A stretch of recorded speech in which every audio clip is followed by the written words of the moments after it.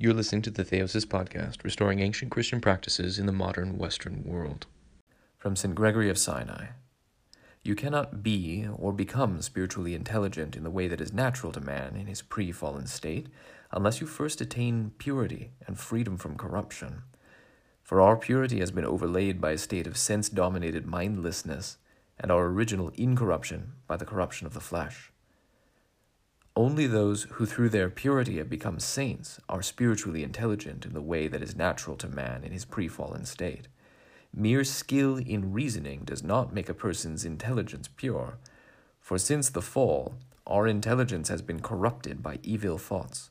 The materialistic and chatty spirit of the wisdom of this world may lead us to speak about ever wider spheres of knowledge, but it renders our thoughts increasingly crude and uncouth.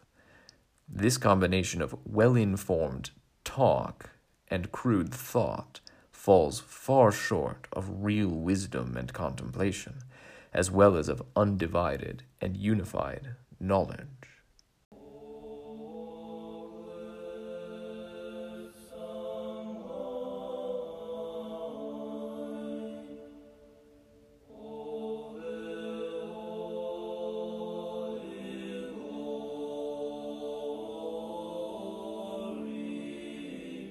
Слава Отцу и Сыну и Святому